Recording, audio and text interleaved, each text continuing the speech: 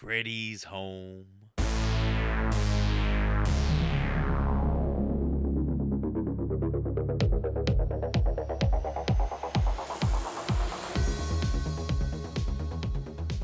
This is the Horrible Film School. Take a seat and slowly rip open your trapper keepers. I am Mr. Chris Purdy, and I'm here with the speechless Mr. Ryan Hootie. What's up, fellas? Am I the only one who has been listening to Dream Warriors on Spotify for the past 2 weeks? Dream Warriors. It's a banger. It's got so much 80s cheese just dripping off of that song. Also with us, we have the wizard, mage, nerd extraordinaire, Mr. Nasty, a.k.a. the big bro, Joey. It's the same desire to feel the fire that's coming my way. We're the Dream Warriors. Don't wanna dream no more. Are you guys as excited as I am to be talking Freddy in December? It's a very merry Freddy Kilmus. It's Freddy season, baby. We got the Dream Demon bringing in this season. I had a quick question in relation to this movie. Which power do you two have in your dreams?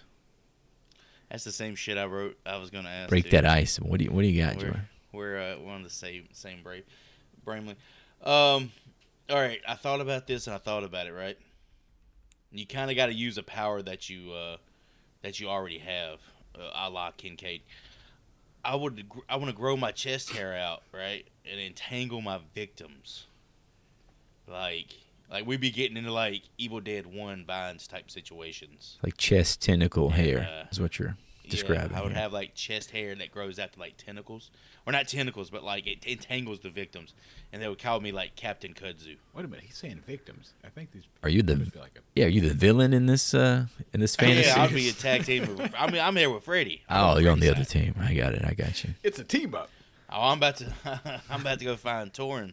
I'm about to find Torin down there in the dark alley. Oh, Freddy, hold baby. up. I got you, dog. Well, that was well thought out. I have not thought about this for a single second before that question was given. I'll go ahead and give you mine. Mine's short and sweet. Which power would I want to have in my dreams? Kindness. Isn't that the gift of the season? How about a PG there? Wow. How about you like grow your hair out? No. I want to be more kind in my dreams. I really like Kincaid's power in the film. Just be like crazy strong. Superpower? That's so boring. Super strength. You do a lot with strength, though. What You a can snap Freddy in half. what a fucking meathead. He's probably wanting his superpower to be able to get a credit card. Can I have the power to get a 750 credit score? That's real power in modern America. I was trying to think about something like around weapons, but that's not helpful. So You want to be an expert marksman. Your dick turns into like a hand grenade or something? His But that's dick not turns into a weapons hand and- grenade. weapons and that sort aren't helpful in Freddy's world, so that's a dead end. I think kindness is gonna win the day. So moving You think on. kindness is going to win in Freddy's world? Kindness. Today's assignment is 1987's A Nightmare on Elm Street 3 Dream Warriors. The lesson: if you think you'll get out alive, you must be dreaming. Super excited. I'm in the driver's seat today. Let's go ahead and crack open this thing with some fan reviews. Once again, through IMDb. Got this review. Surreal skewed logic of nightmares drive this series to a win, by user Rob Follower. This is submitted in October of 2018. This is a great Elm Street film loaded with talent. Patricia Arquette, Larry Fishburne, Heather Langenkamp, the beautiful Jennifer Rubin, who became Ford International Model of the Year in 1984. The film goes back to its psychedelic, hallucinatory, trippy, dreamlike, mind-bending, mind-altering, mind-expanding, mind-blowing, bizarre, surreal, skewed logic of nightmares that helps to sustain the ambiguity between the real and dream worlds, while England's Freddy now fits like a glove. Freddy is a vital killer who brings a sense of creepy fun to his demented work, and the nightmares themselves are another reason for the series' success. 9 out of 10. That was a very articulate review. Dude, he hit you with the fucking. He started spitting bars with the mind-bending, Yeah, mind-haunting. man. The compound adjectives were I flying feel off like the it shelf. was the game or something. 2 Chainz. It was like some 2 Chainz type stuff. I was going to say Trick Daddy, but whatever person you want to attach to it. DMX. Got him. Make him say, no, is that him? Oh, Who's the one that said? that's Master P. Nah. Okay, sorry. Speaking of DMX, he has a Christmas song, Rudolph the Red-Nosed Reindeer. He's Fantastic. dead. I understand, but he recorded. Oh, I thought you meant he just came out He with did it. not. Is it original material or is it a cover of the? It's just No, a they cover found it on his cell Hell phone. yeah! It's just something he did in the cover bathroom. of one the time. OG, and he's barking. He's full DMX. I gotta add that to my rotation this year. Rudolph, you going to deliver them presents tonight? What you gonna do, Santa? The first we gonna then we gonna pull the sleigh. All right, and for every positive, you know there's got to be a negative. You got to have the yin to the yang. We need a Nancy, if you will. That's it. We need a Negative Nancy, yeah. We need a if you negative. will. We got that.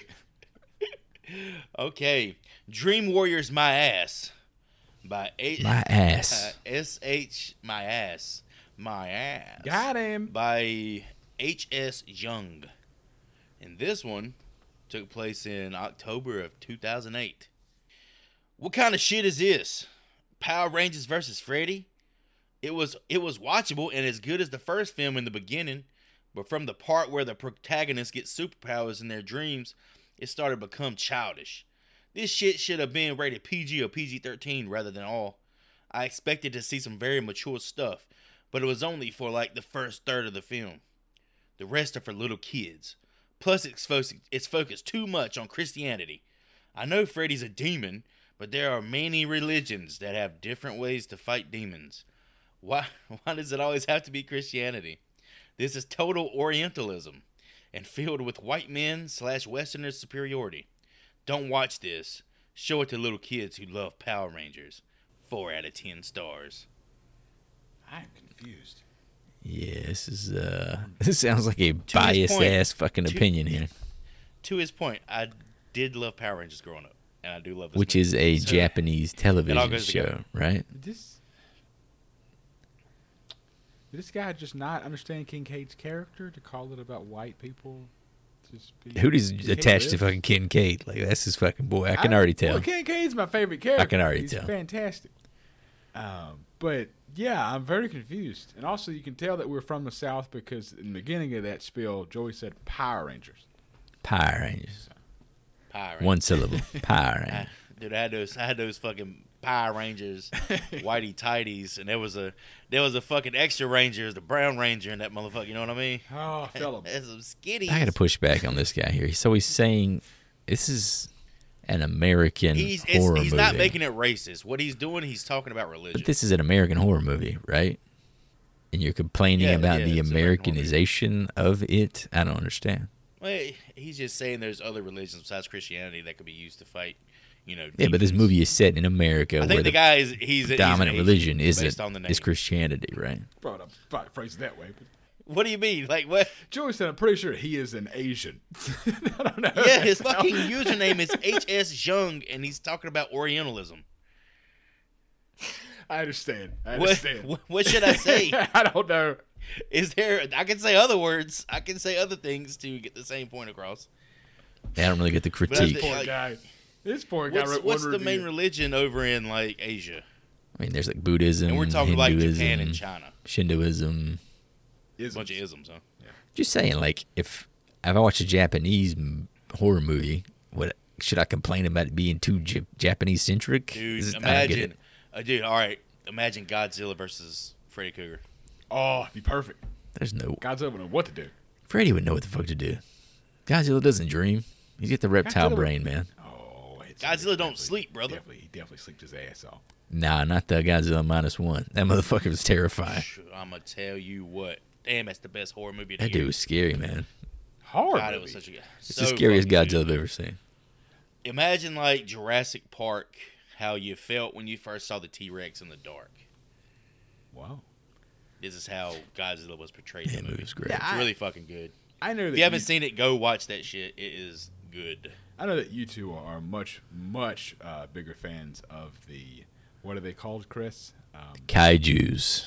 Kaijus. There we go. Does Godzilla live at the bottom of the ocean? Pretty much, yeah, like in the Marianas Trench. No, he lives within the Hollow Earth, and that's like a whole Yeah, like thing. beneath the ocean. Like there's a cave. I mean, you have different lore based There's on a different series versions of the character. Series of open chasms down beneath the, Chasms. like the Mariana Trench and stuff. Okay. Yeah, yes. A normie wouldn't understand. You wouldn't I get it. understand. I You don't. wouldn't I don't. fucking get it. You go to Skull Island, you damn ape. Let's talk about. You wouldn't last a day on Skull Island. I did enjoy King Kong. You would Skull would get Island, so. skull fucked on Skull Island. Man, when they were down there in the mud and all them bugs and shit were crawling on them, oh my god, it's so good. I like the shot of the dude holding the grenades, just doing the full William Dafoe. Freedom. Nailed it. All right, let's hop over onto some directors / crew members. We're going to talk about a guy named Chuck Russell. What a cool fucking name, Yeah. man. Chuck Russell. Chuck Russell. That's not porn star material. I don't know what is. So he wrote the screenplay and directed this film. It's actually his directorial debut. Also wrote and directed the underrated 1988 remake of The Blob, starring who else but Kevin Dillon. You remember Kevin Dillon, Chris? From Entourage, of course.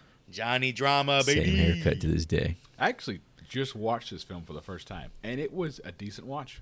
Yeah, it's good. That's what I'm saying. It's like it's super. Yeah, I've underrated. never seen that one.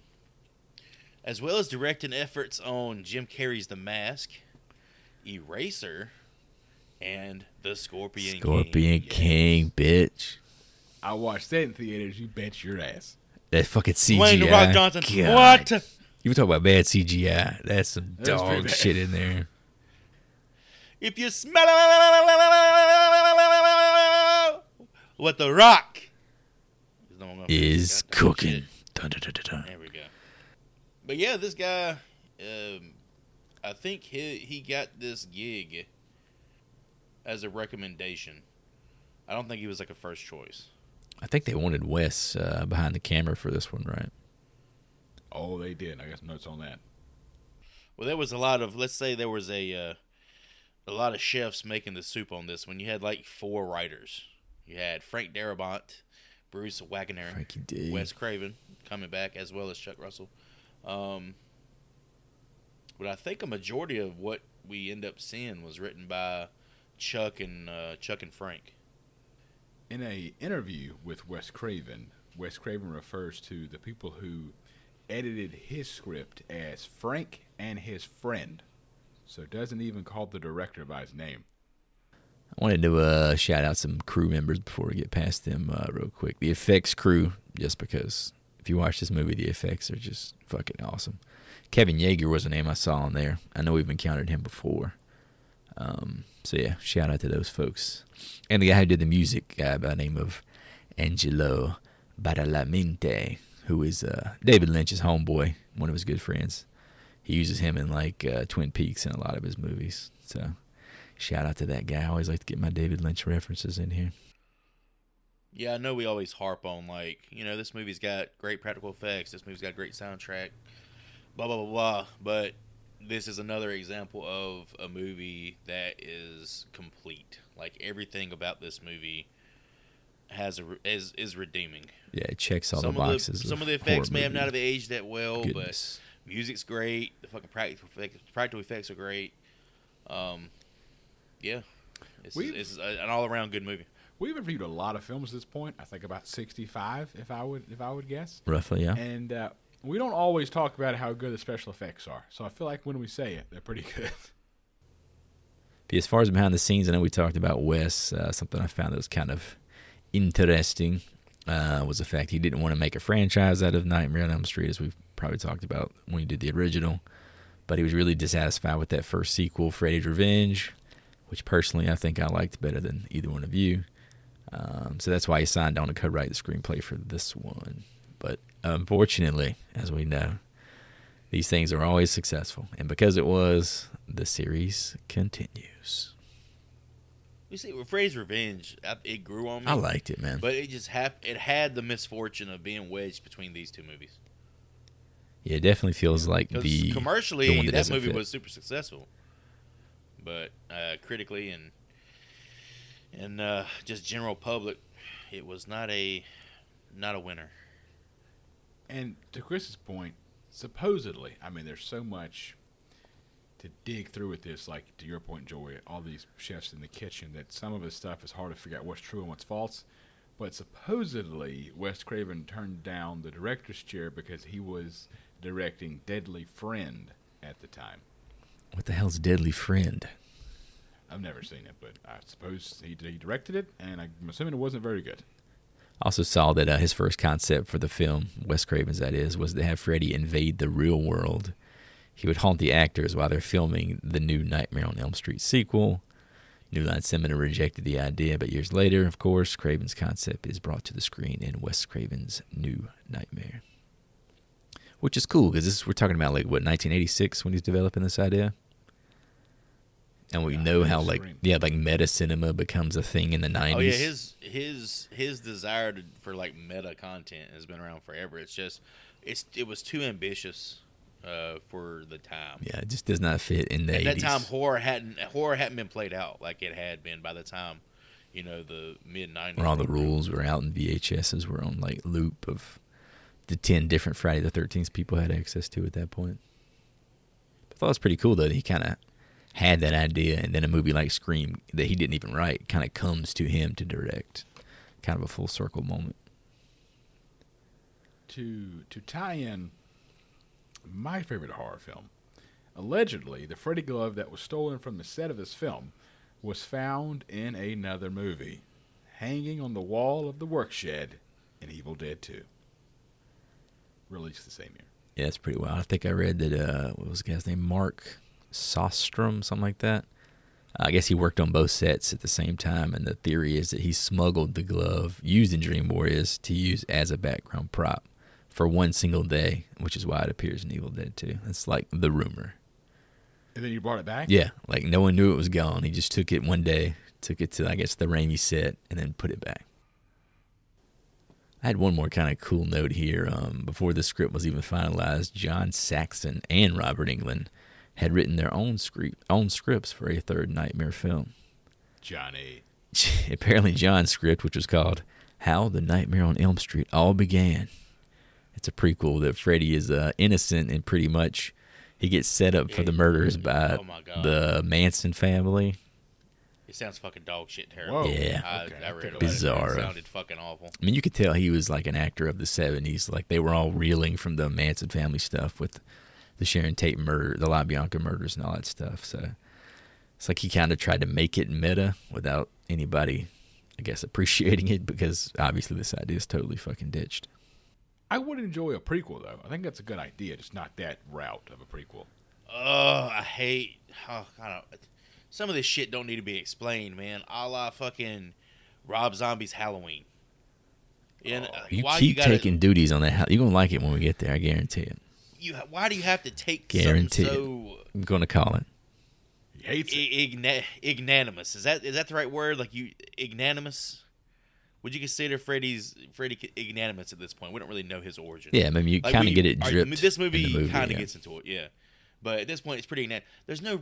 if you go ahead and you tell me where this shit came from and explain it to me beat by beat, it takes the mystery out of it. It takes the fucking, it takes the horror out of it.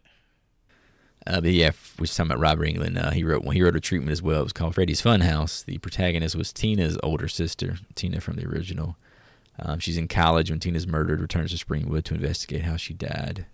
And he said Freddy would have claimed the Elm Street house in his dream world and set up booby traps like Nancy had done against him.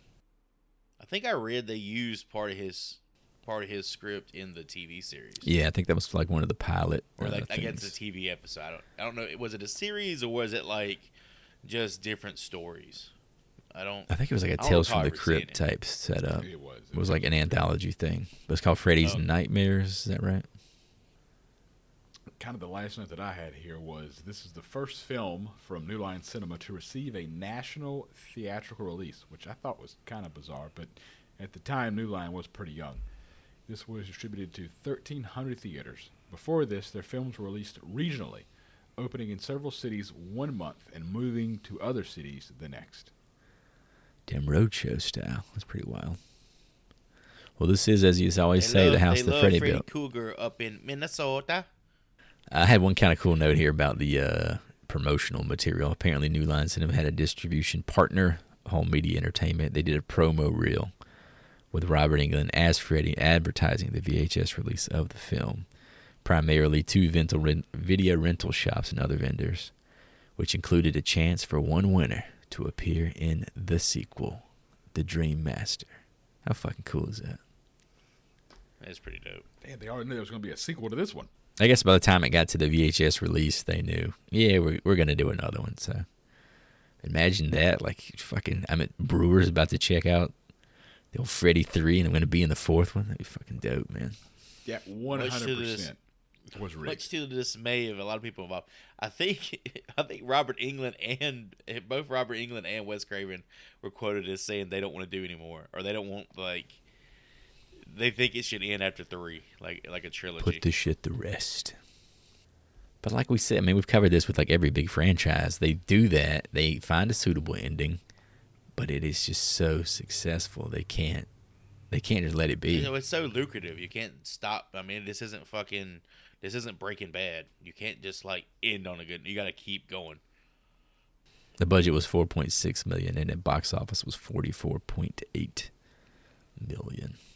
Banging. For 1987 R-rated horror film, it's good.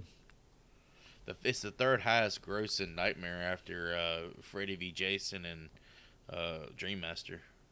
Dream Master's higher than this? Oh, Dream Master's higher.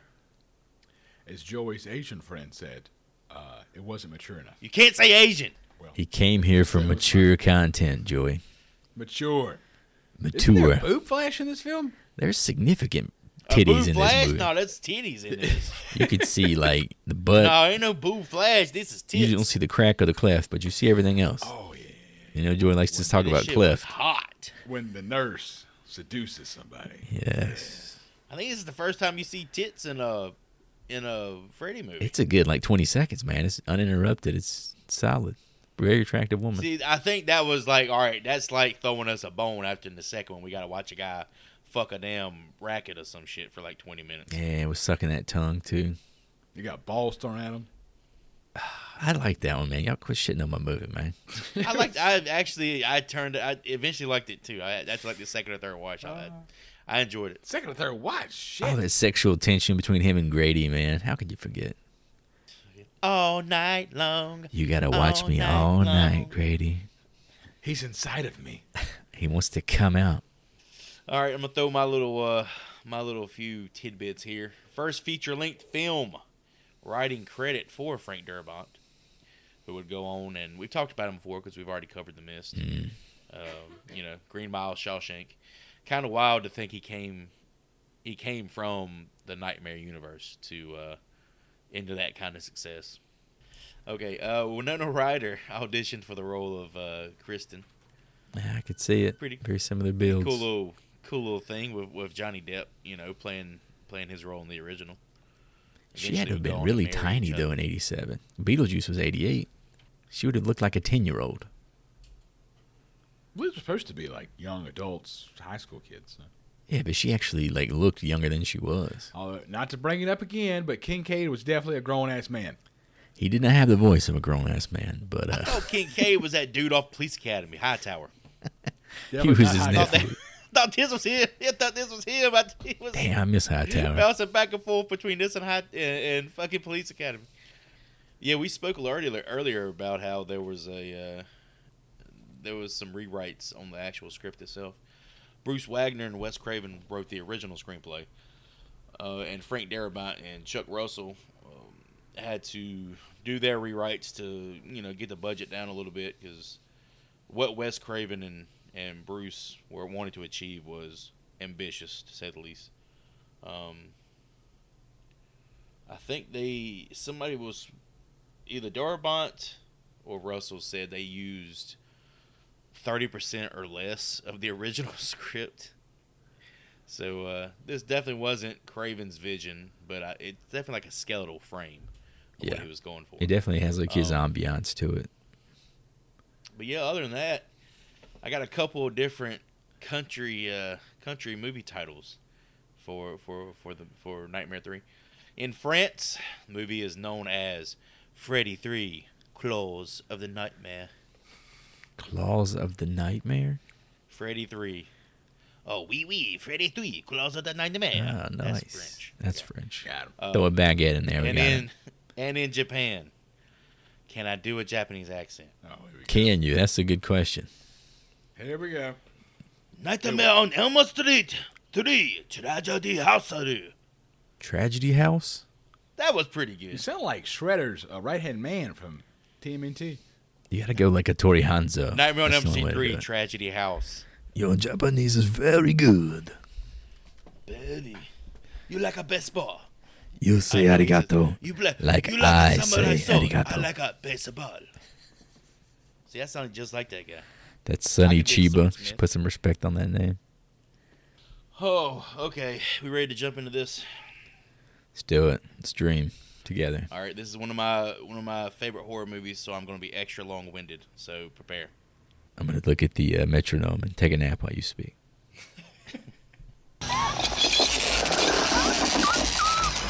This is it, Jennifer. Your big break in TV. Welcome to prime time, bitch.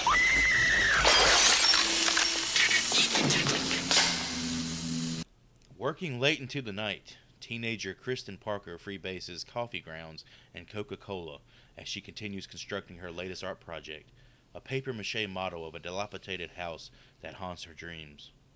After some chastisement from her seemingly promiscuous mother, the young woman reluctantly calls it a night. Before long, she's awoken by the sounds of kids playing and laughing. She finds herself at the door of that same rundown house and follows a young girl through its threshold. Downstairs, Kristen tries to question the girl about their whereabouts, but is interrupted by the menacing sound of approaching footsteps and fire from a furnace filled with the bones of children. She snatches the youngling, cradling her in her arms as they make their escape, a shadowy figure close behind. Narrowly escaping their pursuer, Kristen and her newfound friend find themselves in a room filled with countless bodies, teenagers swinging lifelessly from the ends of ropes around their necks. Kristen looks down at the child in her arms and screams in horror as she finds herself holding the charred remains of the little girl. Kristen jumps awake and discovers herself back in bed, covered in sweat. A quick trip to the bathroom soon after leads to the realization that the nightmare is far from over, as the figure, now visible in the mirror, horribly burned and laughing maniacally, manages to slash the teen's wrist with knife-like claws. Startled by the screams, Kristen's mom bursts through the bathroom door and gasps at the sight of her fainting daughter's open wrist and the blood-soaked razor in her hand. Well, that was long-winded. Yeah, it's just getting started. Here we go. Strap in. Let it rip. Strap on in. So the movie starts out with the credits, Larry Fishburne. Larry. Yeah. This is pre-Morpheus. When I think of this film, I think of Lawrence Fishburne. Yeah, it's because me, like, not really having any exposure to the movie, like, seeing the promo and the material, I assumed, like, he was one of the Dream Warriors. He would be one of, like, the kids. I was about to say something that's fucked up. No, let's hear it. It's an open forum, man. There's no reason to hold This back. is your I think therapy. I think I swapped in my mind and my memory. I haven't seen Dream Warriors in a very long time. I swapped Kincaid and Lawrence Fishburne. You thought he was one of the kids, too? I did, yeah. Damn it. Wow. See, I didn't have any exposure to it. That was just me guessing they would use, like, the second build actor more, you know. Here's the thing. I think on a lot of the box art for the movie, it has Lawrence Fishburne's picture Yeah. instead of Kincaid. Yeah, he's definitely all over the promotional material. But I guess it's probably all retrospective because at this point he hasn't done all the things that we kind of come to know him He ain't for. done Boys in the Hood yet. Yeah, it's coming. You can tell he's there, though, just watching him on screen in this movie. He's got the pizzazz. Can I ask what the deal was with the white paste made out of like baking flour back in the day? What The was paper that? mache Flour stuff. and water. Flour and water glue. makes glue. Yeah. Sticky for baking. Yeah, it's like about the most simple paste you can make. It's paper. It's like paper mache shit. Paper like, mache you is ain't never made creepy, anything out of man. paper mache? You'll be shocked. No, I'm not a paper macheer. Wow. Machete. I don't know what you call Or it. you literally mix flour and water and it makes like a paste. Are you supposed to bake Okay. it? okay. Like, you supposed No, to cook what it? the fuck are you making? The paper mache. Like, how do you make Chris it is making retain a cake. form? No, you have like a skeletal structure. So it's How like about on a this? wicker outline of something. Let's pause. Let's do a YouTube show where Joey teaches us. Paper mache. Well, you how to use make like shit out of paper mache. well, a lot of times you use like cardboard, like a cardboard skeleton. That's all you. Have you been like, paper macheing? Have you been homeless? When I was big into art and shit in school. You were doing paper mache like behind the damn cafeteria where everybody else was eating? Little figurines. No, and they food had and me. shit? Everybody else is doing math. They had me in the corner just doing paper Stealing mache. toilet paper rolls Don't- and shit. I'm Don't doing a bother lighthouse. him. Don't talk to him about his paper mache. He'll hit you. He's, He gets aggressive. he's doing a lighthouse. Leave him alone. Over there at the foosball table. But I keep saying, Joy, do you pancakes. want to come do math? No, paper mache. Pancakes. Pancakes. Oh, shit. We got to shout out Patricia Arquette here. We did kind of glossed over the fact that she's the star of the movie. May know her from True Romance, Boyhood, Stigmata, or David Lynch's Lost Highway. Let's play hot or not. She hot or not? What decade? Oh, No, I mean does it now, like matter? in this movie. She Oh, kind of you're looks right the now, same. Yes. No, not now. She does not. This movie she's very. No, attractive. she looks rough now, dude. No, she I'm not gonna does say not. that, What the but- fuck is wrong with y'all, man? She looks the same. She looks older. I'm gonna say this, Chris. I'm gonna say this. She was married to Thomas Jane. They share one child together. After, post Thomas Jane, ugly as fuck. He done Dude, sucked you all the sorry, fuck out of her. You would say married to Thomas Jane, but you ain't talking about her being married to Nicolas Cage. Oh, Thomas Jane's a much better get than Nick Cage. Yeah, but Nicolas Cage is a much more interesting person. Well, that's very, very true. I can't He defend did that. own like a dinosaur skull and a castle and shit. Yeah, but this movie was it was her first like major acting like credit. A member of the Arquette family. Is this how David, David becomes Rosanna, Dewey? Alexis, and Richmond. Is this David's Wait, what? end to becoming Deputy Dewey down the It's road? through path. You think so? Wes, I got a brother that I think would be a great Dewey. He would be a great fucking I bumbling think idiot. Wes has worked with like 3 members of the family. Loves him. It was David, her. I think her dad was like a sheriff or something in the second Scream movie. Well, he didn't work with her here. He was never on set, right?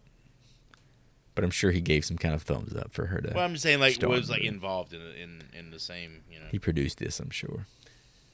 She was the first member of the Arquette family to be nominated and win an Oscar. She sure did. Boyhood, right? Fantastic. I love that movie.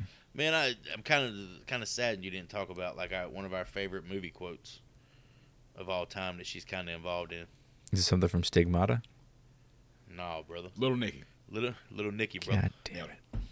Super Devil Juice, give me that little girl. Super Devil Juice. Boy, I love that. That's so fucking funny, dude. What happened to Adam Sandler? So He got Little too paid.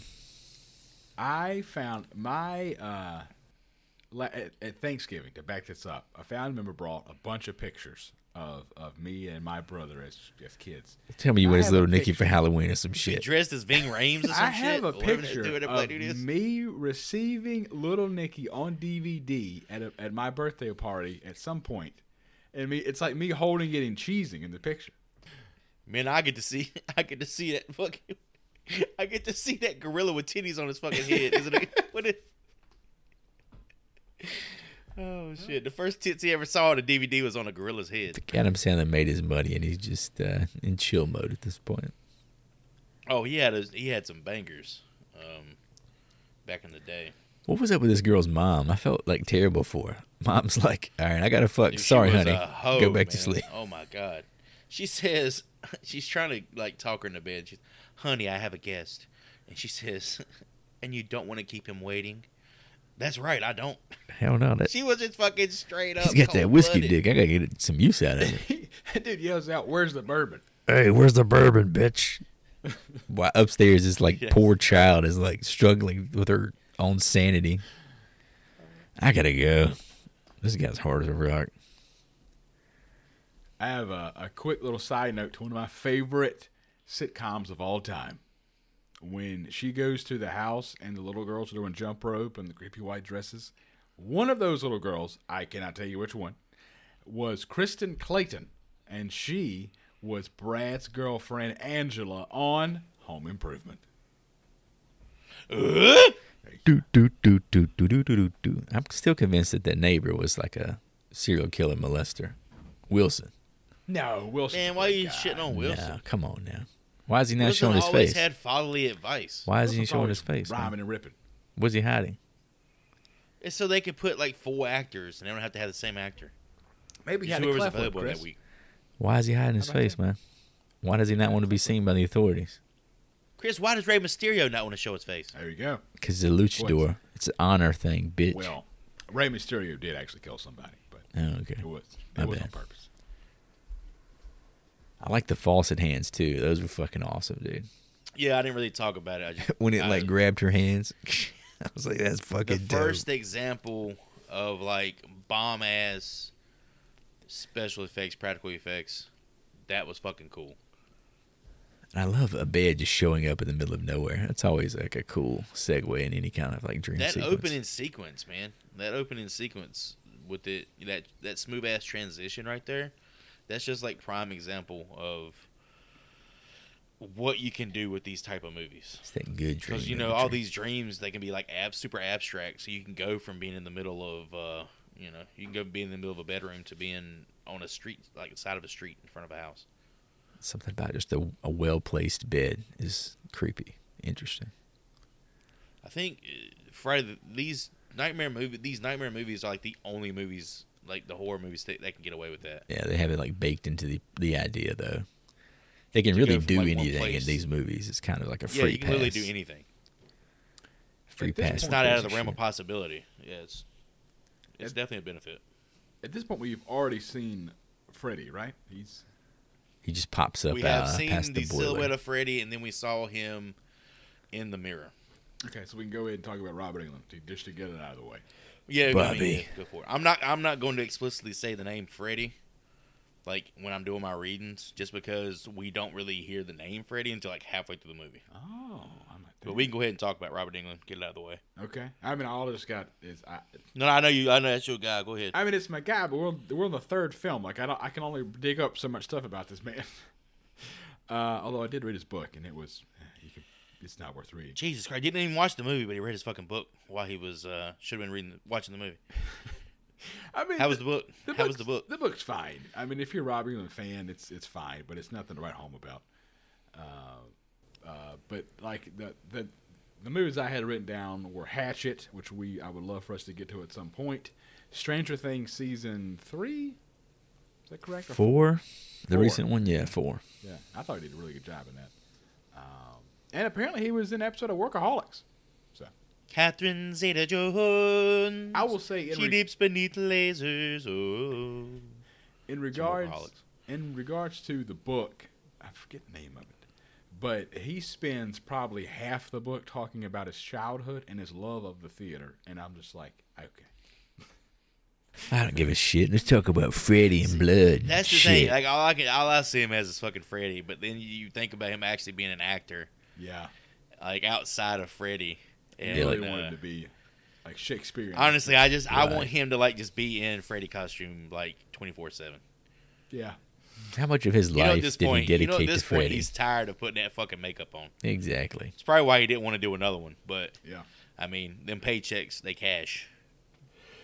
Although he did comment on Freddy versus Jason, they had advanced so far with his makeup that it was much easier. The following day at Western Hills Psychiatric Hospital, Dr. Neil Gordon makes his rounds, checking in on his motley crew of young adult patients amid a rash of unexplained local juvenile suicides.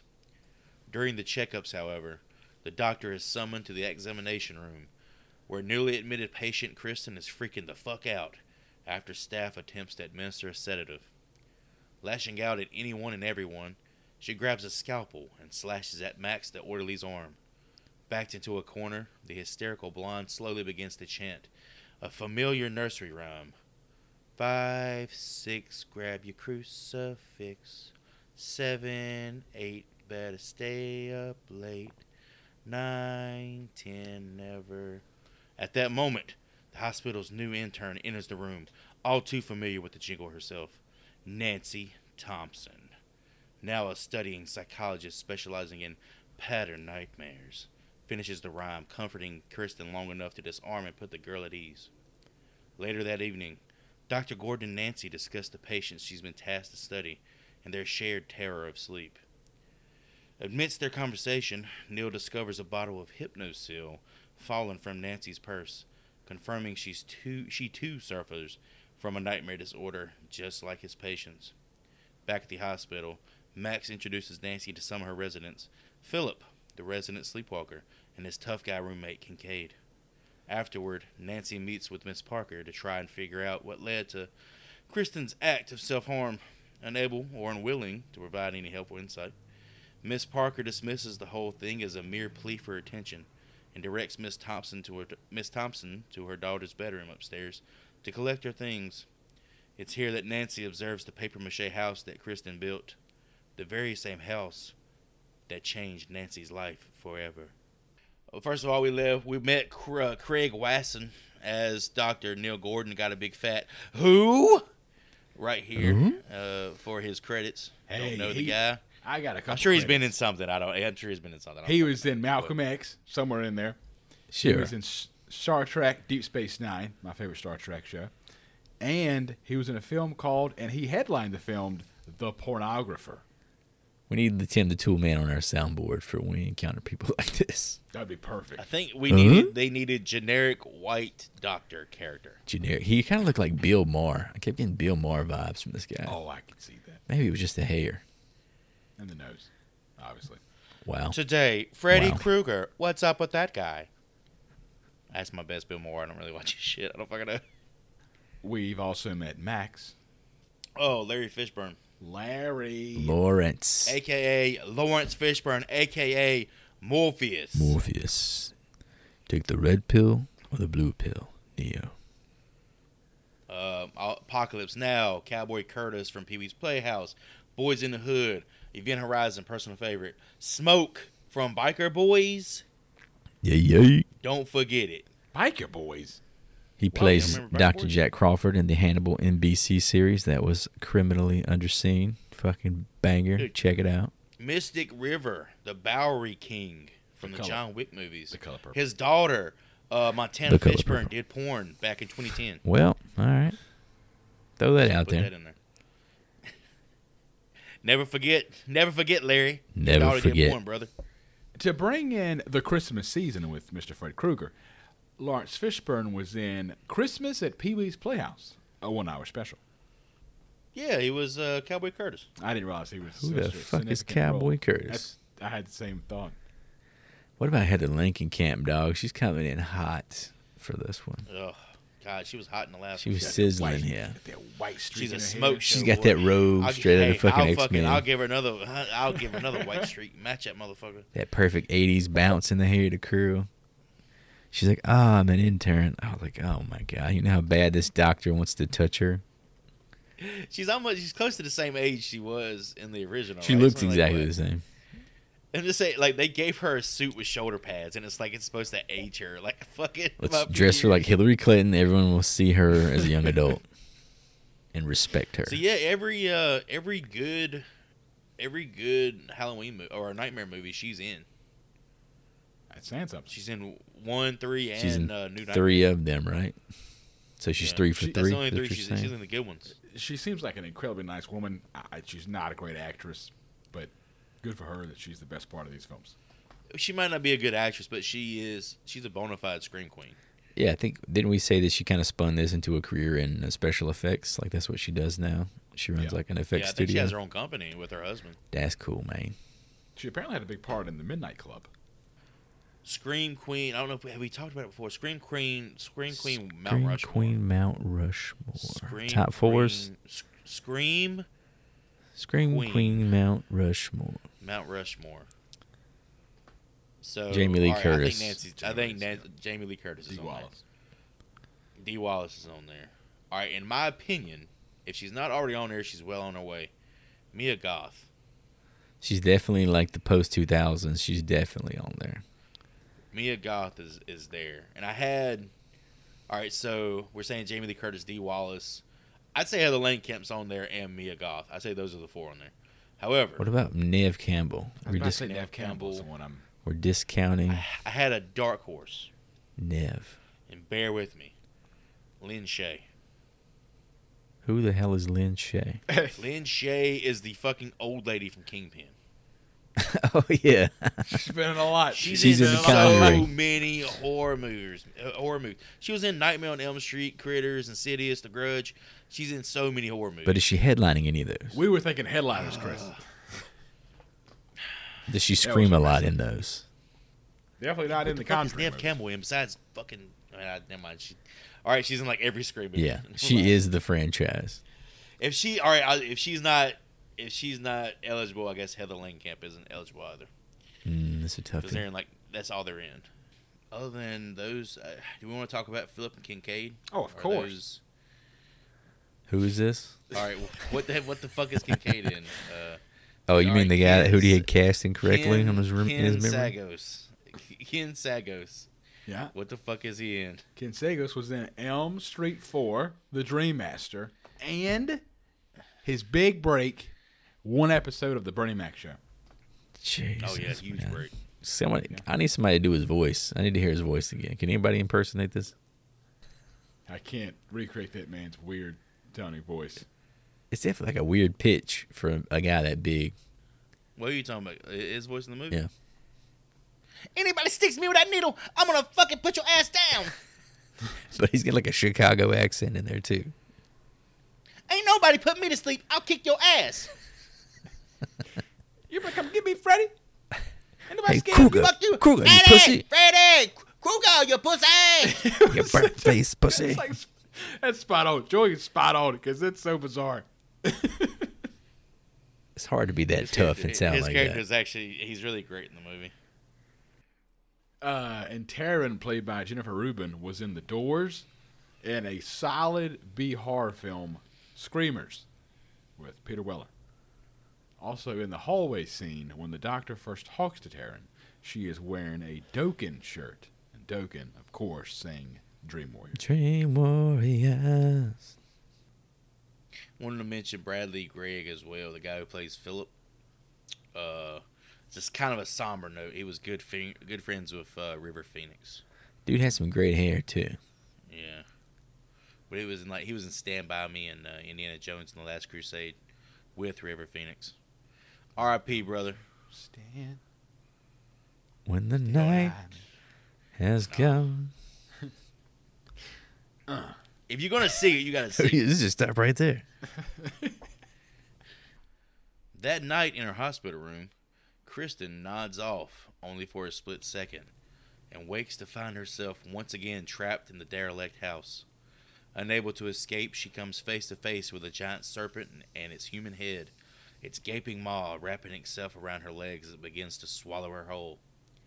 Unsure of what to do as it inches up her body, Kristen screams for Nancy, who herself snaps awake, having heard the cry for help in her own sleep.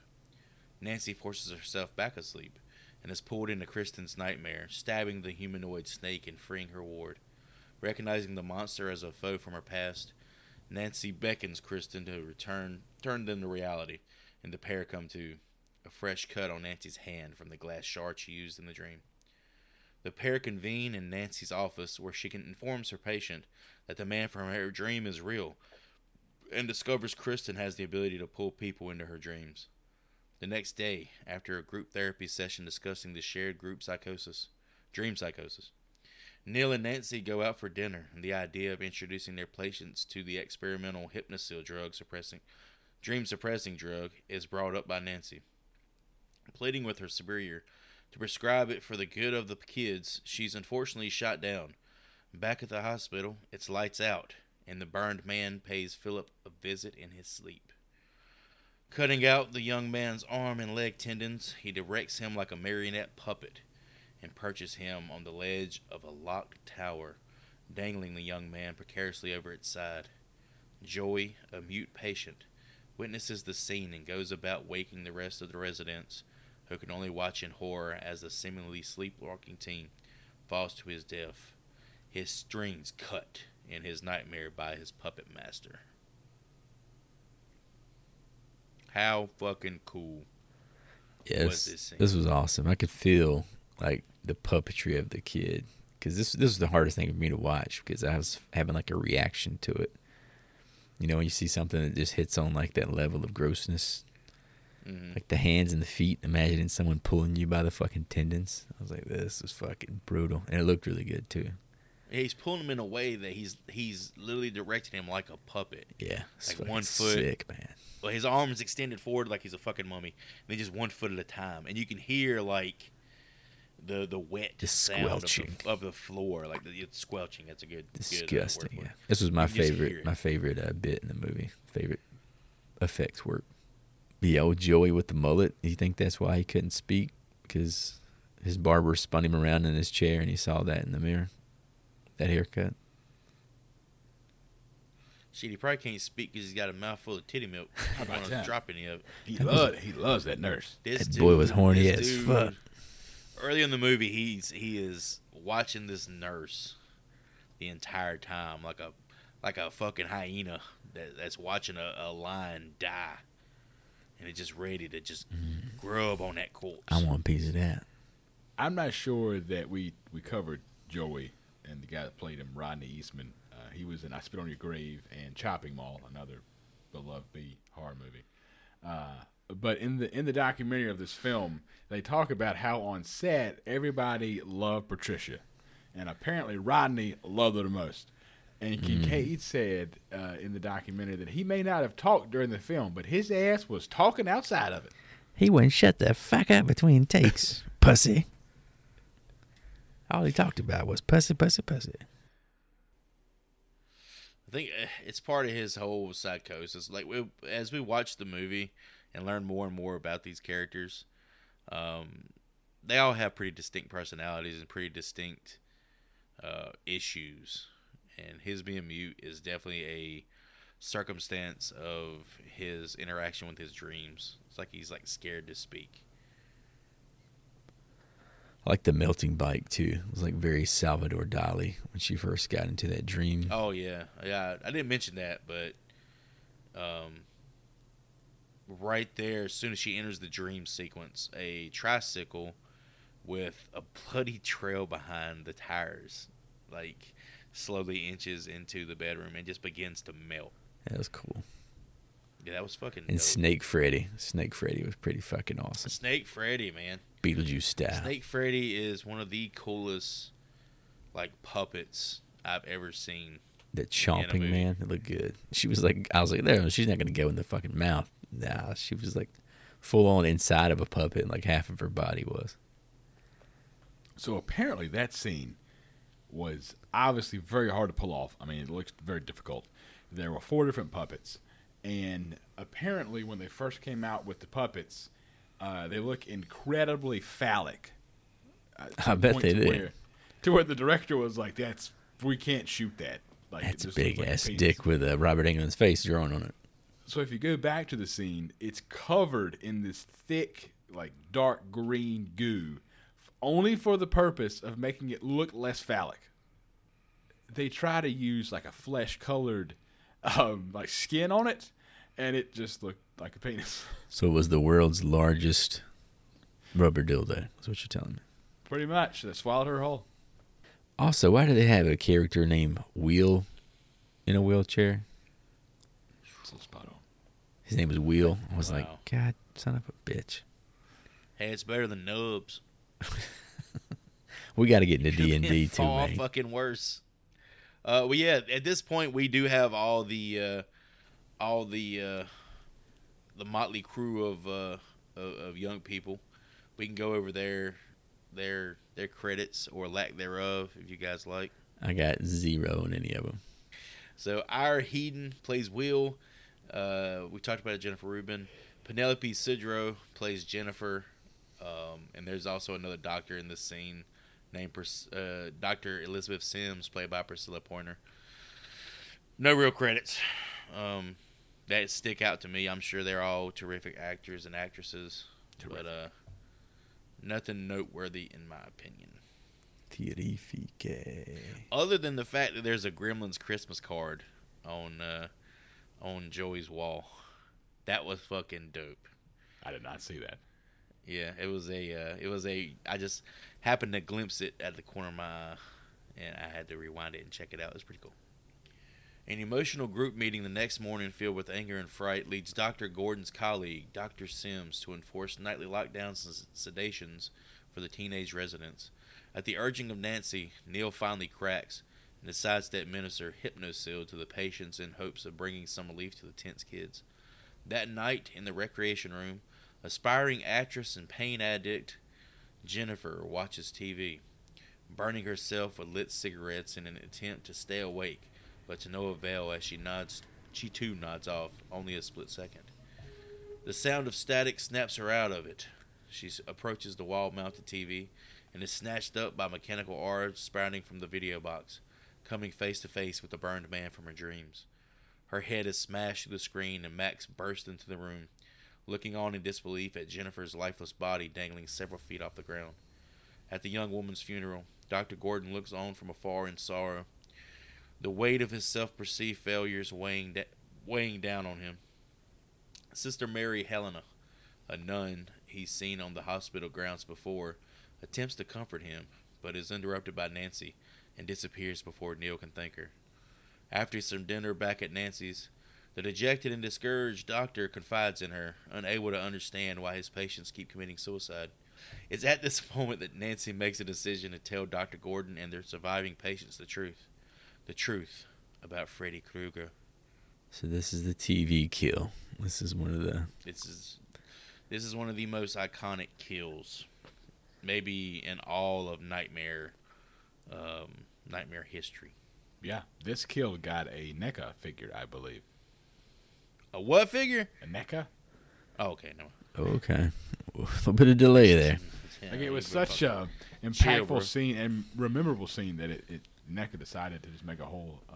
Well, it's got like probably the most iconic Freddy line ever. yeah. It's like the first one that becomes like Camp Freddy, you know?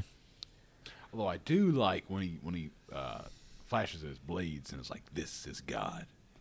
Yeah, it's pretty. Not to bring in the Oh, well, Christianity of your Asian friend. In Freddy's Revenge, when he says "You're all my children," I thought that was fucking dope. I mean, that's such a cool line too. It's also could be a tagline for a television show. Yeah, but the line we're discussing. This is it, Jennifer. Your big break in TV. Welcome to prime time, bitch. And fucking slams her head into the TV, dude, and electrocutes her. That was so fucking dope. And that line was actually improvised by Robert Englund. The last part, the welcome to prime time, that was all him. I feel like it definitely solidifies what this character is for the next 8 movies or whatever. It's the bitch, man. The way he says the bitch is that delivers it. So at this point, this is like the second confirmed kill by Freddy that we have in the movie, and the kills are unique in the way that they are being killed, they're having some part of their personality or some part of their weakness as humans used against them. For Jennifer, we didn't really talk about it, but she had ambitions to be a TV star. You know, to get well, to get out of the nut house and go be in television. For our boy Philip, his pastime, his hobby was to create puppets, and, artistry, stuff like that. Marionettes. So, it's pretty cool that the kills that are being done here reflect the characters that they're being done to. Right, he's literally throwing their dreams back into their faces. Dreams as in like aspirations. This is Freddy at his most devious. This is the second time we've seen the Nun as well. I didn't mention it earlier, but is it pretty clear at this point this bitch is a ghost?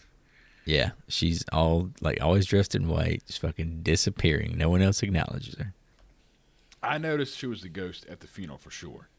But then I second guessed, well, why did this guy have some special power to be able to see ghosts? But you will later figure out why. But How? All right. Also, at this point, it's pretty obvious Dr. Gordon's trying to fuck Nancy. Oh yeah. What dries up a woman's pussy quicker than a lack of fucking confidence? The way he's acting in this scene, bro, it's like cat litter on a fucking vagina. Oh, I've never seen that that. imagery. That imagery. He's like a doctor who's halfway in control of his patients, right? Because he has to split duties with the Nurse Ratchet like character, the old Dude, she is crotchety as fuck. yeah, the old like fuck these kids lady. Dude, these kids keep committing They suicide. keep fucking right? dying. Her answer to fixing the kids is making them sleep so they can't fucking kill Put themselves. these motherfuckers to sleep and they will live. Yeah, you just keep them asleep, keep them tied down to bed, they won't fucking die. But yeah, we're not healing them, but fuck it, they ain't gonna die on my watch. Shit, let somebody else take care of it. Coming from a guy who has no game and little confidence when it comes to that category, I kind of feel for the guy. I mean, again, how often is he encountering attractive women that are actually available to him in his line of work? The fucking Nurse Marcy's been there forever. She's way out of his league, man. She has Nurse no Marcy, dialogue. here's the thing, it's a power dynamic, because he's a doctor. At the next group meeting, Nancy spills the beans, detailing what she went through 6 years ago, and who the demon who haunts their dreams really is. The dreams of the last of the Elm Street children. Using group hypnosis, Kristen attempts to use her ability to pull everyone into the same dream space, but fails. The crew decides to take a break and retry in a bit, only for Joy to spy Nurse Marcy in the hall who beckons him to follow. The two get down to going down while back in the meeting room, while the remaining members come to the realization that they are in the dream space together and have extraordinary abilities there. Nurse Marcy, tits fully bared, and Joey's cock on swole, suck face down the hall, deep tonguing, maybe too deep, as the tongues fuse together, the conjoined tongue binding Joey to the bed frame, completely helpless. Freddy, his charade now over, hovers above him, smiling ear to ear as the mattress falls away in the common room against the change. A pit of fire and bone licks at Joey's back, and the group is herded like sheep in a scalding hot room of metal and flame. The end seems near as the lone door rattles and bursts open, and Dr. Sims walks in on the sleeping group, appalled at the unsanctioned session, unaware of the horrors they have witnessed. The group comes to, except for Joey, who lies comatose in the middle of the floor. Put that pussy in a coma. What's wrong, Joey? Are you tongue-tied? Tongue-tied. This is the third movie where Freddy uses his tongue in some weird, extravagant torture. I met a bitch. He's all about the damn Put tongue, that pussy in a coma. In Freddy vs. Jason, it's a lot of emphasis put on him licking the pictures and putting them in the book. So, we want to go over everybody's, special powers. You got a quick list? Let's fire them out. I know what Kristen can do Kincaid's is. flips. Kristen can do flips. Yeah, what Will the can fuck walk, is that? Do magic. What is Kristen doing Kincaid is- exactly? Hold on. She can do flips. She a Cowboys cheerleader? What the fuck was her Double, power? triple, quadruple. She's like, Yeah, watch she this can do shit. flips. How did I know you couldn't do that before? And then the doctor was like, holy shit. This bitch can do a cartwheel, motherfucker. Fuck, dude. We must be dreaming. Hell, in my dreams, my dick works. I ain't never seen no shit like that. In my dreams, Nancy's my girlfriend. And she's fucking sitting over there. Oh, that's sweet. Sorry. That's sweet, Sorry, Ray. bro. Wheels can walk and do magic. He can walk. That's his special power. A little bit earlier, we found out he's a dungeon master. He enjoys. He's a D&D. wizard, motherfucker. So he's an actual wizard. He's the master wizard master. Whistle. He's the whistle He master. literally goes, I can walk. God, is this really? Oh what he shit! just Look at said? this. Here's the thing: he can walk, but he can't do flips. He Ain't that can't do fucked up? flips. Why didn't he just go straight to the flips? Then he gets the walking as a side bonus. Kincaid is strong as fuck. Taryn, she has a Yeah, leather Freddie. jacket. Keep fucking Taryn with has a cool haircut. Taryn gets a mohawk and a leather jacket. She and turns has into eyes. Elizabeth Salander for some fucking reason. Joey's superpower is he doesn't come in his pants. Nice. She also she gets a switchblade with her Yeah, costume. Because she's bad, motherfucker. I'm bad. I'm beautiful and bad. Bad, daddy. She's so all right. She's gorgeous. She's a beautiful lady. I'll But pour it out now. I could She is a. give me the hair down though. Give me the hair down. Oh, the you talking about the mohawk? The spike is just a weird look on her. Nah. Apparently, her and one of the other cast members would go to lunch in their costumes, and they would like get eyeballed from some of the locals. He said, "What? I'm bad, motherfucker." I did like when they were talking about like how old girl could like pull people into her dreams. The fucking nerd was like, "Well, we could link up." Like they're playing fucking Halo, like a LAN party or some shit. Yeah, I think part of the reason Will got cast in his role is because he was an actual dungeon master in real life. Like he played D&D in real life. He knew the terminology. No one else knew what the fuck they were talking about. But yeah, we also have a sex scene here, boys. Ooh. So we got them titties. The music during the scene where she's bedding Joey. That shit sounds like some menu music from a JRPG. Did you guys pay attention to that at all? I did not get Japanese RPG vibes from that. It's like I'm running through Breath of the Wild, like out in the field. It's This is like upbeat very flute. out of place. This is too The deep music for in a guy who thinks Godzilla's at the bottom of the ocean. Godzilla was in The Kill Bill music 3. in the movie is fantastic, right? It's great. This shit sounded so out of place. Maybe it was like stock B-roll audio, all they could use. We get another one-liner right here from Freddy that's it's like a dad joke on the nose type deal. What's wrong, Joy? Feeling tongue-tied? As he's tied to the bed frame. Does anyone ever laugh at any of Freddy's jokes other than Freddy himself? I don't think so. What the fuck's wrong with these people? What's left it one wrong with these people? What's wrong with y'all? He does one here in a bit that I LOL'd, ROFL'd on the fucking floor and shit. On the that was floor? really funny. Damn. Yeah, ROFLD, Roll LOD. on the floor laughing. Oh, it's like Yeah. a 2005 reference. I'm a LMAO'd my ass Oh, off. God. Yeah. I don't think you're supposed to say the ass off part after. Head doctor of Western Hills, Dr. Carver, is called in to evaluate Joey's condition.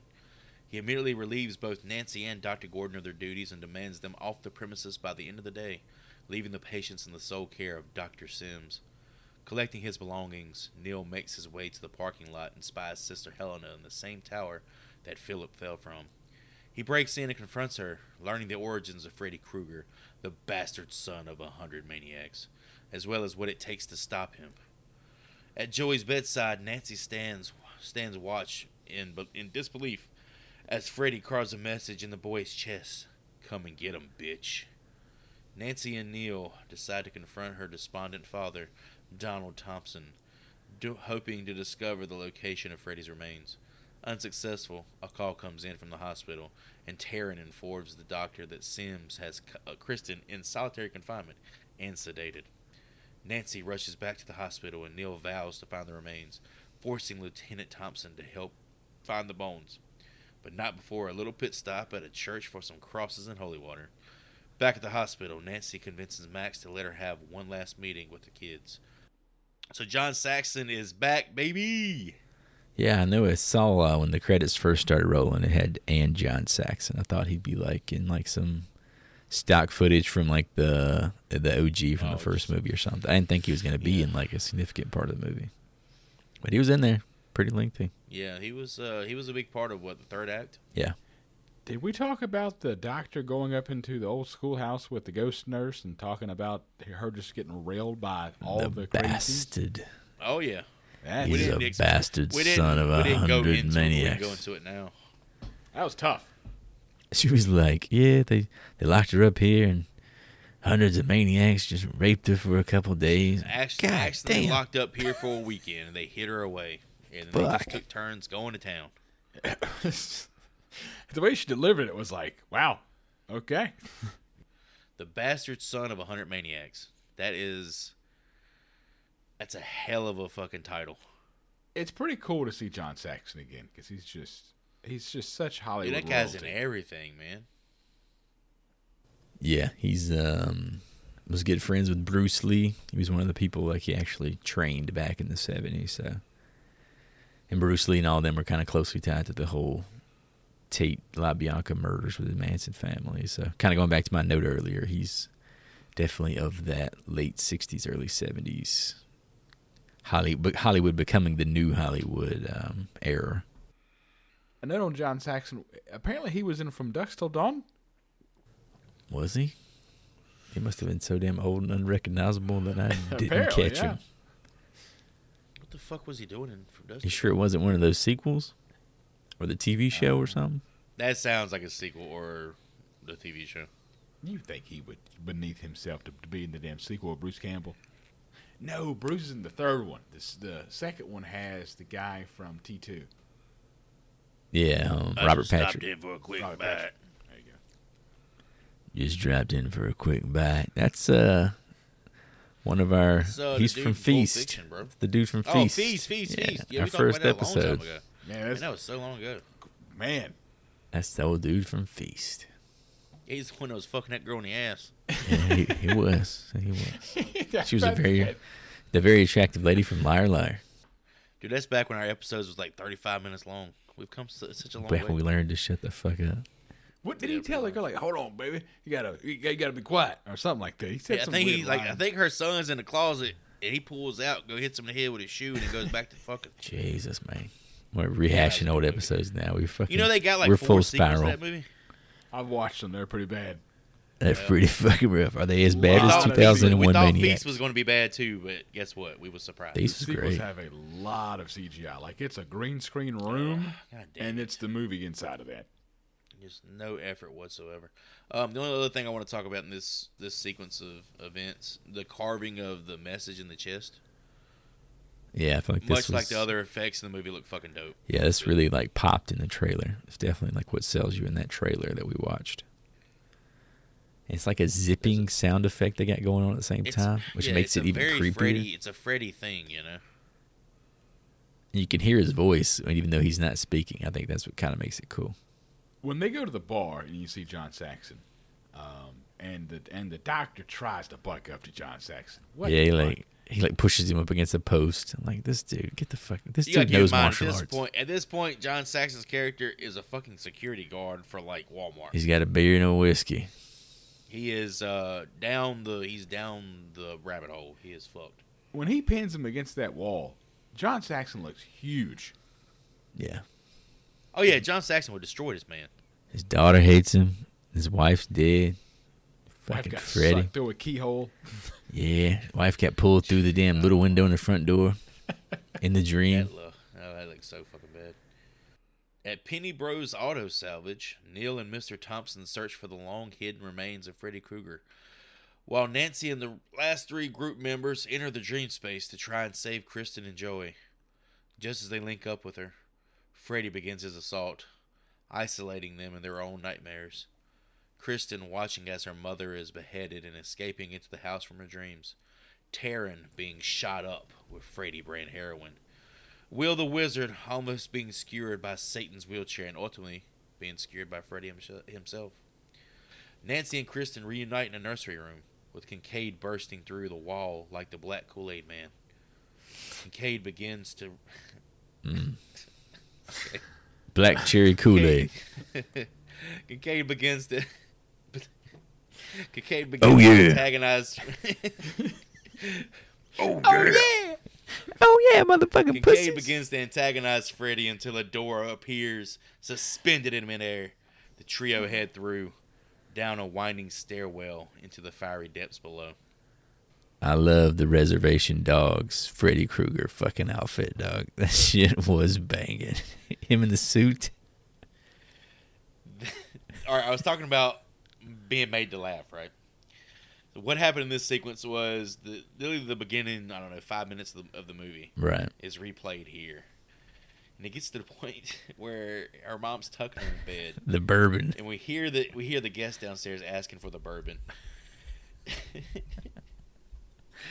And then this motherfucker pops out. I said, where's the fucking bourbon? And he cuts her fucking head off, man. This shit is so. And he's in a funny. full-on suit with like the burnt head, like no hat or anything on. He looks fucking Looks awesome. fantastic. So Apparently, that was a NECA figure pretty recently too. Oh, Freddy in shit. his suit. I was like, that'd be That's the one to I'd want. get. That'd be fucking That's bang. the one to dude. get. And the head looked really good. I was kind of shocked at how good the head looked. Oh yeah, it was like a puppet and everything. And like the mouth moved. I and- was like, this is really like fucking good. Like Yeah. you see so many bad decapitated heads even now in Decapitation. modern stuff, but this one looked fucking great. this Terran scene where Terran's doing battle with Freddy. She succumbs pretty easily. She kind of gets her ass kicked. It's the dope, when baby. he She can't fight the transforms dope. his fingers and his knives to the hypodermic needles, and then the track marks on her arms The turn sucking into thing. little suckling mouths. Dude, that shit made me. That right there made me feel worse than the tendon shit did. Just the thought 100%. of little like suckling little mouths on your arm. And he sticks the fucking hypodermic needles in there, and then it's like he's fucking coming. Yeah, he's Like, getting his face is high. making- He's getting off with her is kind of What the point, He right? says, "What a rush." He's rolling his eyes. Chiodes. But he said it. I don't know. Again, I'm the one that brings in the wrestling part of the show. Okay. When the Road Warriors would come out, they would go, "Oh, what a rush!" And I think it has to be a connection to that. Has to be. God damn it. All right. Well, you know what's fun? All right, that might be true because in the next scene where he's going against Wheels, he has this one-liner talking about when he wakes up, he's going to be back in the saddle again, and that's actually like a Aerosmith '70s cover of a Gene Autry song from like back in the 20s or 30s. Gene Autry? Back in the saddle again. Gene Autry, a.k.a. the Singing Cowboy. Yeah, the Singing Cowboy. But yeah, the suckling track marks was really fucking cool. Which personally, like I said, the tendons thing really fucked me. Maybe it's because recently snapping a tendon, but yeah, that was really fucking cool, man. Shout out to Tendons. There is an anxiety term for the suckling circles, or like circles grouped together. Oh yeah, like a phobia. Yeah, phobia. I know I something have about that. it, yeah. So that scene really. Really? I can't. It's like do it. you can't look at a sponge. It like Oh, fucks it you up. freaks me out. What about like I an get, octopus's like arm? I get sick. Like my stomach. What about like a speaker with all them little holes in it? speaker's fine? It's not. Maybe You don't like little holes together? I got a pretty long quote here from Kincaid if you guys want me to do the voice. Is this when he burst in and the Kool-Aid Oh, this is man? when he's antagonizing Freddy to just try to get it going. Then it's time to stop guessing and start messing. Yo, Freddy, where you hiding, you burnt face pussy? You think you hot shit with your little mute kid, don't you? Kruger pussy! Dude, I wrote down he Kruger is so- pussy. he's so good at like... His character comes off as like a strongman jerk throughout the movie, right? He's just all he is. It's like a defense mechanism. You can like tell he's like scared. Yeah, and he's shit all the time. soft. The big teddy bear. But he's such a cool character. I like him in this movie for sure. And again, I kind of got to point out here, we haven't talked about Lawrence Fishburne at all because he's not really used how He's you would not assume really he in the would be. movie. Yeah. You don't really see him ever again. And there was the medieval chair scene. We've already went over that, right? Yeah, we didn't really go over. In the name of Lorik, Prince of Elves, demon be gone! Fucking Freddy grabs his ass up by the throat. Sorry, I don't believe in fairy tales. And then fucking pops him in the chest with that. I was wondering, watching that scene, is this the first time we've just seen him just use the glove straight up for what it's made for? Yeah, I felt like he's just tired of this kid. Like the kid Yeah, he's like, annoys him. all right, I'm not doing anything creative, just stab the motherfucker. He blew his load making that fucking wheelchair of death. He was magicked out. Because that wheelchair was like gnarly as fuck. Yeah, it was cool, but it's the first time I could think of him using it in like Michael Myers fashion, you know? I'm like, oh, he just stabbed So somebody with a wild. fucking glove. That was it. Will was the only one with an actual superpower. His That ability to gets walk. one girl Fucking could do dunked flips. That one girl is a fucking cheerleader in training. And Will could walk. It was a superpower. He could fucking walk around. But he had laser hands Yeah. too, man. He had fucking Palpatines. He's the ultimate power. My voice. God, it was fucking trashed. Did y'all go back and listen to that episode? Oh, Sound I had to like edit fucking it. I shit. definitely heard it. God. Ugh. Back at the junkyard, Neil and Donald finally collect the remains, stored in the trunk of a red Cadillac as the Dream Warriors reach their destination. The boiler room from hell filled with bones, scrap metal, and horny boy Joey, still lashed above the pit. His bindings begin to slip, but Nancy is able to grab his hand just in time, saving him from a fiery death with the help of Kincaid. Soon after, the trio engage Freddy in vain as he's grown too powerful, the souls of the children granting him strength. Before he can deliver the killing blow, however, he senses his remains being disturbed and disappears, only to re-emerge in the real world, possessing his skeletal remains and killing Lieutenant Thompson while knocking out Dr. Gordon, burying him in a grave they had just dug. Down in Freddy's nightmare, the quartet find themselves trapped in a room of mirrors. Freddy reappears and begins to multiply in the mirrors, dragging the original trio within them while Joey cowers in the corner. Finally discovering his dream power, he unleashes a powerful scream, shattering the mirrors, destroying Freddy, and returning his friends from their doom. So Joey's going all Sindel on this motherfucker right here. I like the mirror effects. They were really good. Yeah, I think they said it was like Mylar or some shit that they did this with, because it wasn't any CGI. So far I've liked the stop motion they've used, except for the skeleton. That shit doesn't look good at all. Yeah, because the way they got it superimposed against like a real person is tricky. It works, but it is. Oh, when they did the puppet earlier, it looked fantastic. The seams are there, but it's a tricky But bit. you have this action scene here. Yeah, it's hard. It reminded me of Army of Darkness a lot. Army of Darkness had the same, but they pulled it off. But this was a few years before Army of Darkness. So. Yeah, I thought it looked a little bit better. In Army They had of better Darkness. tech in, 92? But yeah, this is like the only effect in the movie that I could like nitpick about. And John Saxon just dies in a very boring, Oh, he just in a very like, I think it was fitting, honestly. anticlimactic. So I feel like he came back to die. Like, if they got him to come on board for this movie, I'm pretty sure he asked for, like, this death. There's no way he was going to be like, all right, put me up through some, like, 20-minute sequence where Freddy, like, rips my asshole open. Now he's like, no, just let me get on set for, like, 2 days, and he smack me in the head, and I'll get stabbed, and I'm dead. got a bit of a gaper here, don't we, boy? In this sequence where we discover that Freddy's become too powerful, the only one that can really stand up to him at all is Kristen and her flips. The fucking flips, man. The flips are the most powerful technique. Yeah. Just because she spins in the air, the kicks are, like, fucking... Like, she's Liu Kang. She's doing bicycle kicks and shit on That her. damn combat from Mortal Kombat. We get a Nightmare on Elm Street staple right here as well with the faces of the souls that Freddy's collected being displayed on his like chest. That gross Very belly. cool scene. We see this and say it's so fucking cool, man. Because you could actually see some of the details of characters we've seen die. Oh yeah, I their think faces. this is like Taryn and Will. Yeah, and I could make out the marionette kid's face in there. I was like, that's pretty cool. it's so fucking dope, man. That's Will walking around in his chest. Look at Will. He made it. He's It ain't even, all it is fucking Will's wheelchair wheel. You just see it poking out. Sure of their victory, they embrace, and the soul of Nancy's recently departed father appears.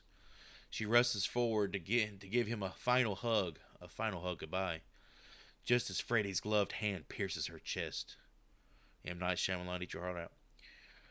The dream demon casts her aside and locks Kincaid and Joey out, pouncing on Kristen. Before he can strike her down, Nancy uses her last bit of strength to mount Freddy's back, MMA style, and shoves his glove into his chest, just as Neil comes to, scraping the remains into the grave, dousing it with holy water, and laying the spirit to rest with a cross. In the dream space, Freddy bursts into a flash of light as Nancy dies from her wound. Or does she? That's it's another dead legacy character. So yeah, Freddy gets stabbed in the chest with his own glove. And that's kind of his undoing. what is his undoing here? Is it that in combination with a simultaneous burial? He has a wound. I guess he has a. All right, I'm gonna sound like pretty stupid. He's got a wound in his chest, right? Right. So he's kind of weakened, and then his remains are laid to rest. So he can't wake his remains up to fight back to get out of He's the over grave. now at this point. Like earlier in the movie, the nun says, "Hey, you know, the only way to defeat this guy is if you bury his shit." Bury that motherfucker. I don't think it had to be Nancy. It just, I think once his remains were buried, somebody had to hurt him or Oh, okay, I deliver gotcha. a killing blow. I think the way, all right, the sequence we see is he's stabbed in the chest, and then the remains are buried, right? And you know, doused with holy water. It probably happens like simultaneously. Yeah, that's what I was thinking. But did it have to be that way? I guess is kind of what I'm wondering. Did Nancy even have to die? Could she I guess have just... Kristen could have did a bunch of flips around him, and it would have Yeah. just blew his Why head didn't she up. use Like, her he would- unlimited stamina? He would have been flips? amazed and shit. She just Flip keeps spamming those same 3 buttons that she's been pressing to do the fucking Street Fighter shit. Let's go. Hadouken, Hadouken, Hadouken. Just need you to hold him off long enough for him to bury this shit. But wait, there's more. Battered and unbroken, the surviving Dream Warriors and Neil attend her funeral being Nancy's, and discover that Sister Mary Helena was in fact Freddy's mother. Dun, dun, dun. Warriors, they're the Then we have like a Warriors. people with sleeping sequence and all this other bullshit. That's the movie. That's it. So this is the movie ends on, or the trilogy that's supposed to end the actual franchise ends revealing part of Freddy's heritage. We got the prequel after all. Heather Langenkamp has came out at some point and said that her death in this film was fitting because it proved that anything was possible in the series. Here's the thing. Everybody thought she died in the first one, so I don't know what the fuck she's talking about. Well, her The mom first one definitely ends with a dream, right? Mom died in the dream, though.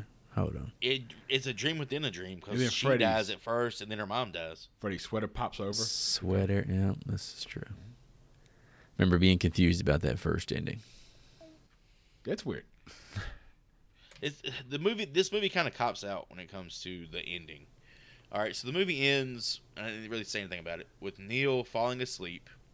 He's got the paper mache house, and he's got Nancy's little dream doll she kept in her house. Yeah. Right there. And in the paper mache house, the upstairs window that was The Nancy's light turns on. lights up. And then it hits you with a little bit of ominous music right there at the end, making you think, hey, that could be Freddy. Or it could be I think Nancy. it was Nancy. I think it was Nancy, and then they put that ominous music right there to make you, think it's Freddy. Yeah, I mean, even like we were saying, like the whole idea behind this was coming from Wes to finalize the story that he started in '84. And even with that in mind, at the end of the day, they still had to leave one little breadcrumb out there for. But maybe not. Maybe we can cash in on this thing again in a year and a half. They about to cash in, brother. Merchandise. Crank them bitches out. Where's the NECA toys? Nico toys. They got Nico toys, NECA toys, all kinds of toys. Spawn toys. Whoa, you say what? You better calm down how you say that. So what piece of memorabilia you boys want to take out of this bad boy? I think I already took the glove in the first film. And I haven't taken a sweater yet, but this film didn't have the best sweater in my opinion. It wasn't pristine enough. So with all that being said, I'm going to take the dream pendulum that the doctor used. It'll be nice on my home office desk. The dream pendulum? Yeah, the dream pendulum. The You pendulum talking about the little ball that the hits pendulum itself? that got fucking 8 adults to The fall shit asleep. you can order on Amazon for $4? Yeah, but it ain't the good doctor's pendulum. This one had like a light on it and everything, man. It was fancy. There's only one true answer. It's the paper mache model house of the original Nightmare on Elm Street movie house.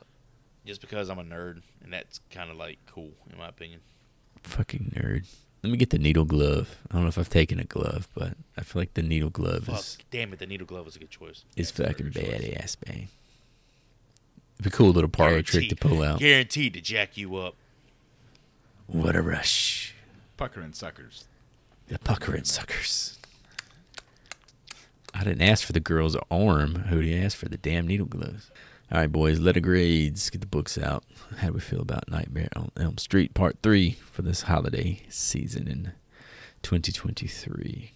What's fun and exciting about Nightmare on Elm Street movies is the fact that a good portion of the movies take place in dreams.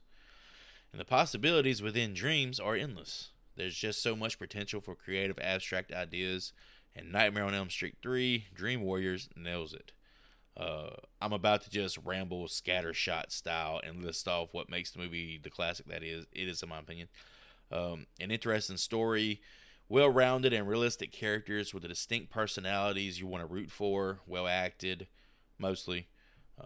Contains some of, if not the best effects in the franchise. The movie has the perfect mix of dark comedy and fantasy horror. And you can't forget about Freddy in this.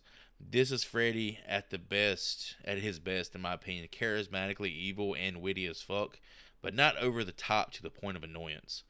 And Dokken. The movie has its own banging theme song. Honestly, there's not much negative for me to say about the movie. Some of the effects age like truffle butter, but that's being nitpicky. So 1987's Nightmare on Elm Street 3, Dream Warriors grades out with an A.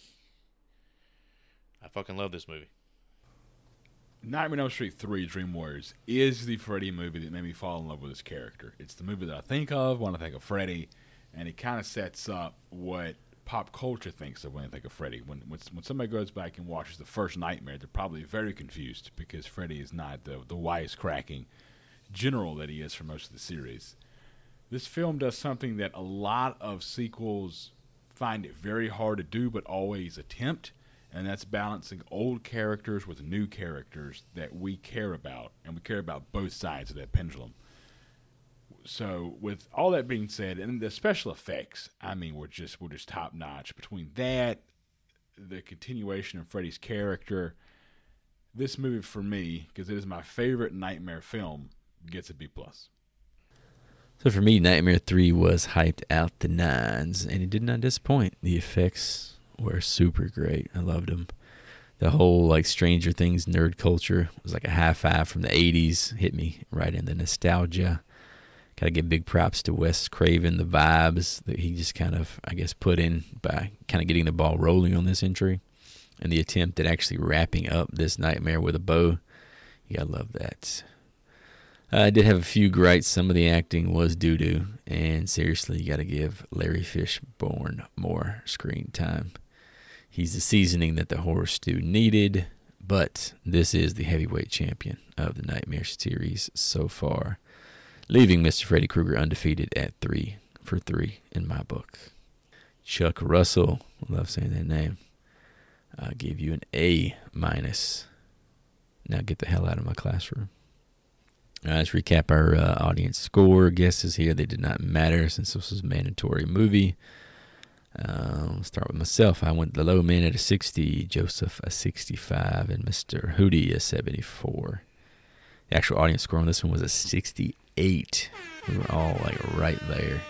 Oh, and we would have had a winner. But alas, none of it really mattered.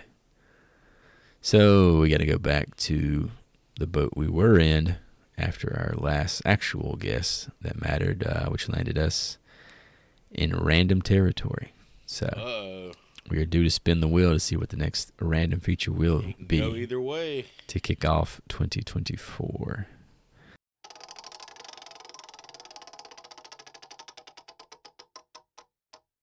And it looks like we are going to be watching 2004's Saw. A James Wan movie, if there ever was one. Fellas, You want to play a game? would like to play a game. Here's the thing. Every time he has a game to play, he asks, do you want to play a game? You don't have a fucking choice. Sure. You're in the game. It'd be a boring-ass movie if everyone was just like, nah, and it was over. Wait, hold on. Am I thinking about the right movie? Or was that Scream where they asked, do you want to play a game? Sorry, folks, we're going to hop on YouTube and watch the trailer. If you want to watch along with us, check out our YouTube channel. You can catch our live reactions there. So yeah, boys, that's the trailer there. We want to take a guess at what the audience score on Rotten Tomatoes is for that bad this boy. fucking movie. I'm going to say 70. I'm going to go 60. Still have to remember the fact this is in the torture porn genre that a lot of people just fucking despise. I'm doing 62. 62. Did you just look it up? You boxing out motherfucker. Is that what he just did? That's He no. looked it up? I literally just boxed out Chris. Fuck him. All right, folks. Thank you for listening. Check out our website, horriblefilmschool.com. You can find links to all the podcast platforms, the Instagram, the merch store. Give us a follow. Leave a review. Send us some Hypnosil. I'm going to say goodbye and offer my support to women rising from the grave to spur someone to put to rest the everlasting soul of her bastard son of 100 maniacs. As always, folks, if you're hearing our voices, tell at least one person you know. Spread that love. Spread that campaign. And I guess I get to go grab my handy jigsaw and get to work. I'm out. So yeah, thanks for all the likes, the subs, the listens, the follows, the downloads. We really appreciate you guys and gals' support as well as your time and attention. Be sure to join us in the next one when we play a little game with Billy in 2004's Saw. Class dismissed. Merry Christmas, Happy New Year.